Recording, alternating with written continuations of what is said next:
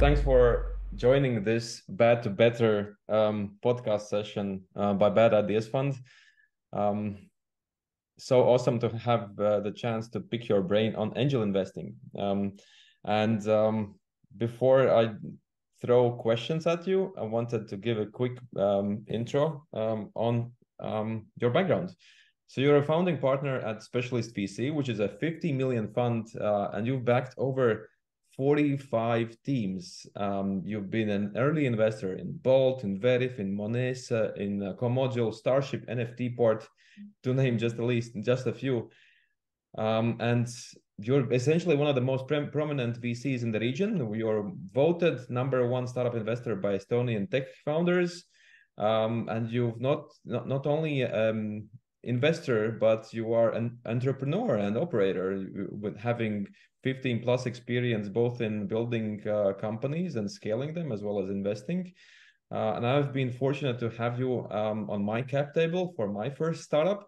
But before you became a VC, you were very active angel investor. Let's go back to that period. Tell me about how did you start? Yes, actually, I think it was around like 12, 13 years ago, and how it started was that at this time I had got started. I had good experience in business development of and sales of tech companies, and I sometimes like attended different hackathons and different like developer events, and I saw that there were teams at this time that actually were really good technically, but did not really know how to make a good idea into a business. And then I during this some garage events and hackathons, I started to help such companies, and then at the same time I also saw that I helped them actually to build these good ideas into a company, just like for as a like a small mission. But then I also saw that they almost always also needed some initial capital.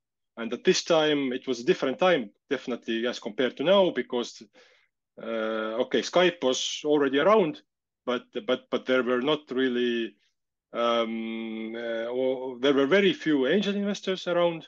In Estonia, also, SmartCap had just started the like state sponsored kind of a VC fund, and but the condition for them to invest always was that they need to have a private investment as well.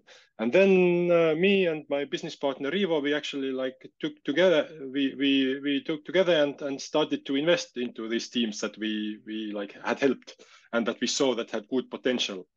And that's how we got started. And yeah, I think as part of the first 3 investments that we made, actually we got really interesting outcomes.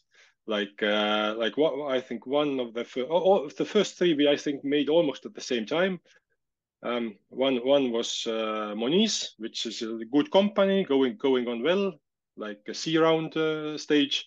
Another one was actually one which went bankrupt, and the third one was Vital Fields, which made an exit to Monsanto, like I think 3 years later. So really we saw all different kinds of outcomes already very early on, and I think it was definitely interesting like lesson for us to actually see, because yeah, at this time almost all the investments we made, they were of course pre-seed, very early pre-seed investments, and yeah, then we continued, and yeah, it really turned out well, and then I think like 7-8 years later, both me and Rivo, we found that that our the companies that we had been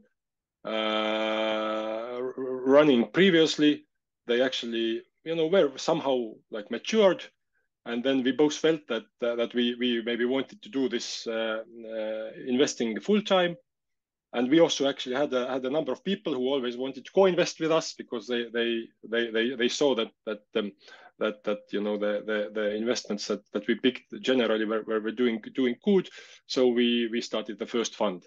And of course with the first fund, and even right now, we actually still want to keep quite a lot of the like angel mindset still, which is that we usually want to invest early with both funds. With the first one and second one, we actually focus mostly on pre-seed and seed investments. Then also we almost always co-invest. So there are funds like in Europe and US and even in our region actually, which often want to kind of take the whole round and have a minimum ownership targets and stuff like this. So we don't have it. So also I think this comes from our angel background, that we always either we invite somebody that we like to join the round, or then we are invited. So we saw that it's more value actually of cooperating, of investing together with someone who actually seems for us to be a really good fit for the company. So that's also maybe something that we have definitely taken from the angel investing times. And maybe also the kind of relatively low bureaucracy that we want to have, both in our own fund and also basically towards the company. So of course, that if you run it as a regulated fund, then you have some more formal requirements as compared to just angel investing alone, where you just invest your own resources. But we still want to keep this on a relatively low level and also decide and then go on with all the process quite fast, because that's what we see, that early phase entrepreneurs are often value it highly. And what was your biggest miss, and how did it change your mindset? Maybe maybe one of the companies that we actually where we delayed the decision was Pactum, and Estonian companies which does automated negotiations. So there we actually missed the first round, although the entrepreneur was Martin Rand. Actually, he was ex-founder from our own portfolio companies, from Vital Fields. But the initial idea was just so like kind of unclear and wasn't maybe articulated as well as we would have wanted. So we missed it, and then of course later on we wanted to get on board, but there were already the funds that had a minimum requirements and wanted to get the whole rounds, and it was difficult. So maybe we as we sometimes also actually can invest in later phase. Okay, we might we might invest again at some point, but of course now it would be already like 100 times higher value as at this time. So maybe what we learned from this definitely was that or we already knew that actually when you have a good conviction, then maybe sometimes, and the company is so early that it's hard to find some hard proof points. Then rather decide quickly and take the deal.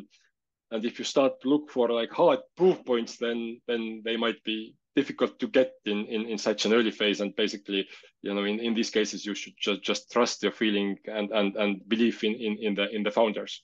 And if this is strong, then like decide faster on these kind of deals. So essentially, you're saying you're operating without enough information, and you need to make a decision fast. Yes, especially if it's like angel round or pre-seed round, then in many cases there isn't much background information that you can collect, especially if of course, you need to do a good due diligence on entrepreneurs if you don't know them in advance. But in these cases, we knew the founders in advance, so we knew they were good guys, and we wanted we knew that we believe the team. But then we took some time actually to kind of start validating market, which really we didn't get. We spent I think few weeks and we didn't get any reasonable information because the market was just not there at this time. There was no such thing as automated negotiations, so it didn't really help us much. Everybody told that it's just like why anybody else is not doing it. So any experts we talked to, they said, okay, if it would have been possible to do it, then somebody would be doing it, which is really the advice that right now we are almost always neglecting. If we see a good company, and if the good, we even right now, actually, even today, we have at our table one company that where if you talk to experts, they will tell that it's suspiciously it is the idea is such that if it were possible to do it, somebody would be doing it. But this is the advice now that we are almost always like it doesn't add any value. We are like neglecting if somebody tells like this, because in very often, actually, if you have a very good company in the early phase, then it's never a good reasoning not to invest. If you just ask that why is somebody else not doing it, okay, then this is going to be these guys that do it and get to the get to the world leader position possibly. So yeah, maybe that was something also that we learned, that don't trust this kind of feedback, that this can be completely neglected. You were exposed very early on to early stage Bolt, early stage Verif founders. How did they stand out from other companies? Yes, actually, in Bolt we didn't invest in the very first round. So there we also missed a certain number of X because not investing in the very early round. But yeah, in Verif really we were the very first investors, and even like helped to solve all the mess that there was there, with the cap table and everything. But the maybe the kind of one exercise that we and why these two founders actually were quite exceptional was that in many cases you are looking for some kind of like a typical very good founder is the one that has got experience in the field where he's going to do the company at. So for example, the guy previously has worked at some I don't know, like good example is like Salv, for example, Estonian like startup, where the guys had previously built up like AML and fraud detection in Skype and Wise. And of course, now when they went to do their own company, which provides fraud detection and AML, anti-money laundering for all the fintechs, it's kind of a no-brainer that these guys know what they're gonna be doing. But once in a while, maybe it's only like once a year or something, you sometimes have the founder who doesn't have any of these like kind of qualifications, so to say. But so what we do is that. But if for some reason a really young founder sounds convincing to me, then the way I think about this is that if this guy, I'm quite experienced investor, and if for some reason a 20-year-old entrepreneur sounds convincing to me, then there is a better likelihood that the same kind of founder can also now attract, because next 10 people in the company almost always need to be like relatively experienced. Because if the entrepreneur himself doesn't have any experience, okay, he needs to have somebody who has got experience. And then if he's convincing to me, then also I trust better that he's able to find these next persons, or at least is able to attract the next persons which are more experienced to join the team, which again increases the likelihood. And that was exactly actually the case especially with Karel, and then with Markus as well. Like Markus, of course, Markus had his older brother joining, who had Skype experience and everything else. But also Karel from Verif actually in really early managed to attract Tiit Paananen to join as a like CTO, who had run basically Skype's operations.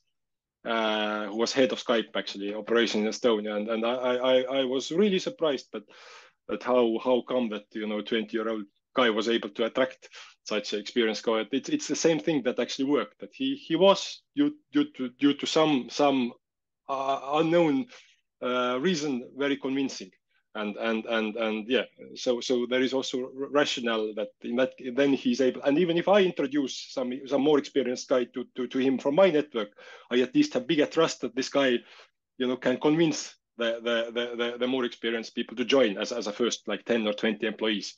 So that's maybe something that maybe we saw when we talk to, and then also another test, of course, is that I try to imagine, which is I try to imagine if he's able to run like 50 or 100 people, which is again like, it's not like any kind of quantitative argument, but you just, when you talk to the person like several times, sometimes even if the founders might be inexperienced and very young, you still see that they have this capability to articulate the vision and pull others also into their vision. And then you see that, okay, I see that this, I kind of trust that even if he has 50 or 100 people, then he can run the company. That's kind of some kind of our observations from these few like very very young founders like Markus and Karel were. So sound like in all of the cases where how you evaluate a deal, you evaluate based on two things, it sounds, on the founder and the team and how big the market is. Yeah. Basically. Is that a good sum up? And is there anything else? Actually, this how big the market is also important point, that we have definitely not invested at some points where we see that it's just like a too niche problem, and then we tell to the founder that we really like you, but just when this company goes down and you start something new, then we'd like to invest. But more or less that's that in the early phase. Of course, if we get to the seed phase, then we already look at more typical stuff like also other first signs of traction, and if there is like at least two markets where the company is operating, so that we see that the founder is able to do something beyond his own like personal network to whom he is able to sell. But in the very early phases, it's basically kind of size of the market and the team, and of course team is more important, because companies often two pivots. And how do you what was the best advice you've received when you were starting out angel investing? One advice was actually really good that I got from Allan Martinson, was that who had actually run his own fund before that. This was M. Martinson 3-1 Venture Partners or something. So, and then he said that, and I see this also actually with other angel investors offers, that when you start, then you feel like basically in a way that, okay, companies come to you, and then you are like important person who like charges what these companies are doing, and then you have a tendency to maybe invest too fast in the beginning. And we see the same, a bit of a fatigue right now also among the like angel communities in our region, which maybe after the Wise went public and Bolt and Pipedrive became big companies, and many quite number of people from these companies actually starting to angel investing, and we're very excited initially, but when you do it on your own, you actually discover that there's, even in the very early phase deals, there's still a lot of stuff you need to do in order to validate the founders and the market, and then at some point, then maybe half a year or 2 years later, you see that the companies that are doing bad in your portfolio, they already start going out and need more money, but the ones which later on will be doing good, they are not yet clear within this like short period. So you will, almost all of them at some point like will pull back a bit and tell, okay, now let's wait on how these guys that potentially will be winners, how they will be doing, and then I'll maybe start investing again. So that's maybe one observation I have made, and another, definitely, it wasn't maybe even so much of an advice, but like our own observation was that again, if you start doing it in a way, it's easy to feel in the beginning that yes, companies come to me and I'm the kind of important guy, and then sometimes you might not. What can happen that you will not respond to like properly. If you decide not to invest, you just become silent at some point and just not reply. But we saw that actually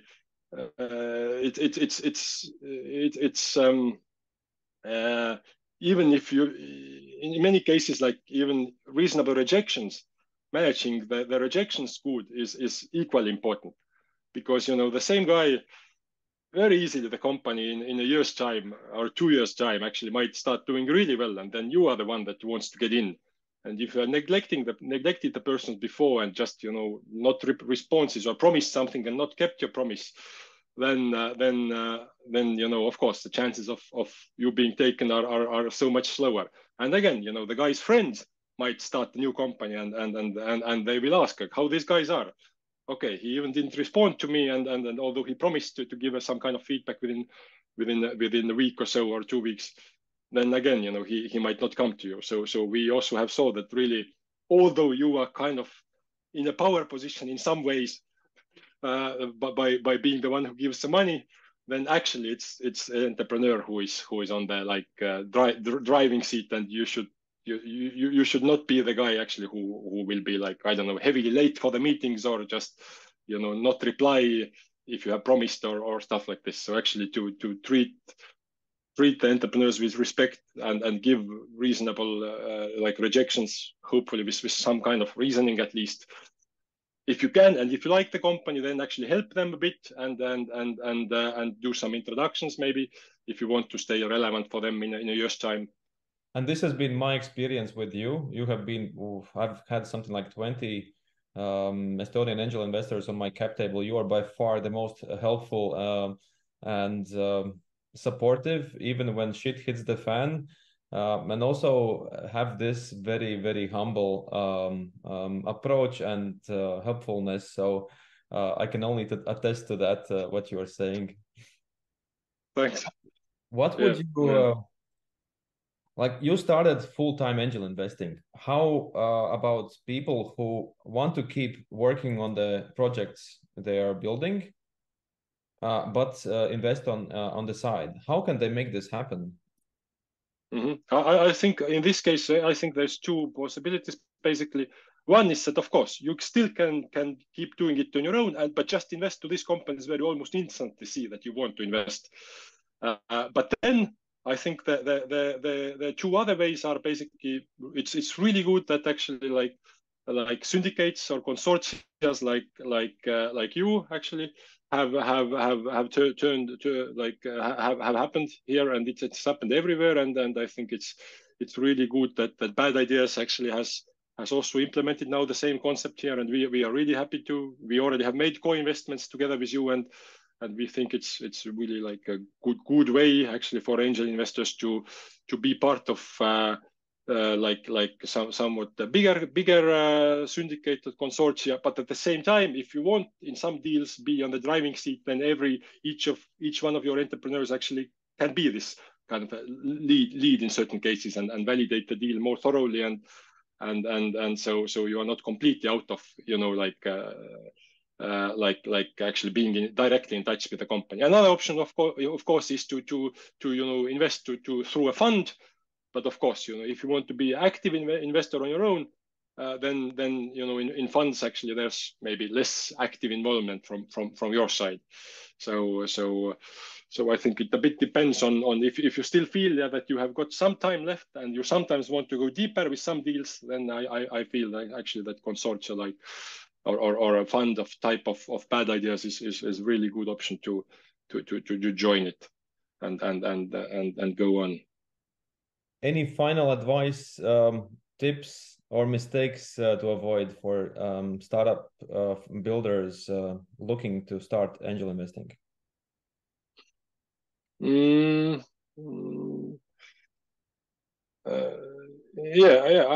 think it really makes sense to do it together with someone. Like sometimes it can be like you can put together maybe 3-4 angels and invest together and basically analyze deal together. It can be the Bad Ideas type of fund actually through which to invest. So I would really recommend maybe not so much to go alone, but go through, because then the learning process also is that just so much faster. It's because very often I see that this angel investing, it's even these people that do it, they usually already have like certain financial capability, so that okay, return is important, but even more important is the kind of learning process that they actually want to talk to interesting entrepreneurs, they want to learn during this process, and if you do it alone, then it's much more difficult, and you don't learn so much. But if you do it together with someone, then you really multiply this experience. So that's really what I believe. Which sounds like this is the reason why you're doing angel investing and now VC investing. The returns are important, but learning in life is even more. Yes, of course. If you go more professional, like with a fund, then the more and more it starts to become like a more model based or like return oriented activity. But Yep. for me, still, it's actually a lot of, even right now, I'm a like basically a founding partner of a fund. This curiosity still is one of the main motivators for me. Not only the financial reports. I really, like, sometimes consciously we start to learn like a new segment, like more recently deep tech. We consciously made some first investments there, and now maybe took a bit more active road than we usually do, just to learn and be able to develop ourselves further, and then be able to be a better investor also in more segments than just the ones that we have known so far. Fantastic. Then that's a wrap. Thanks, Gerri. Thanks, Raymond.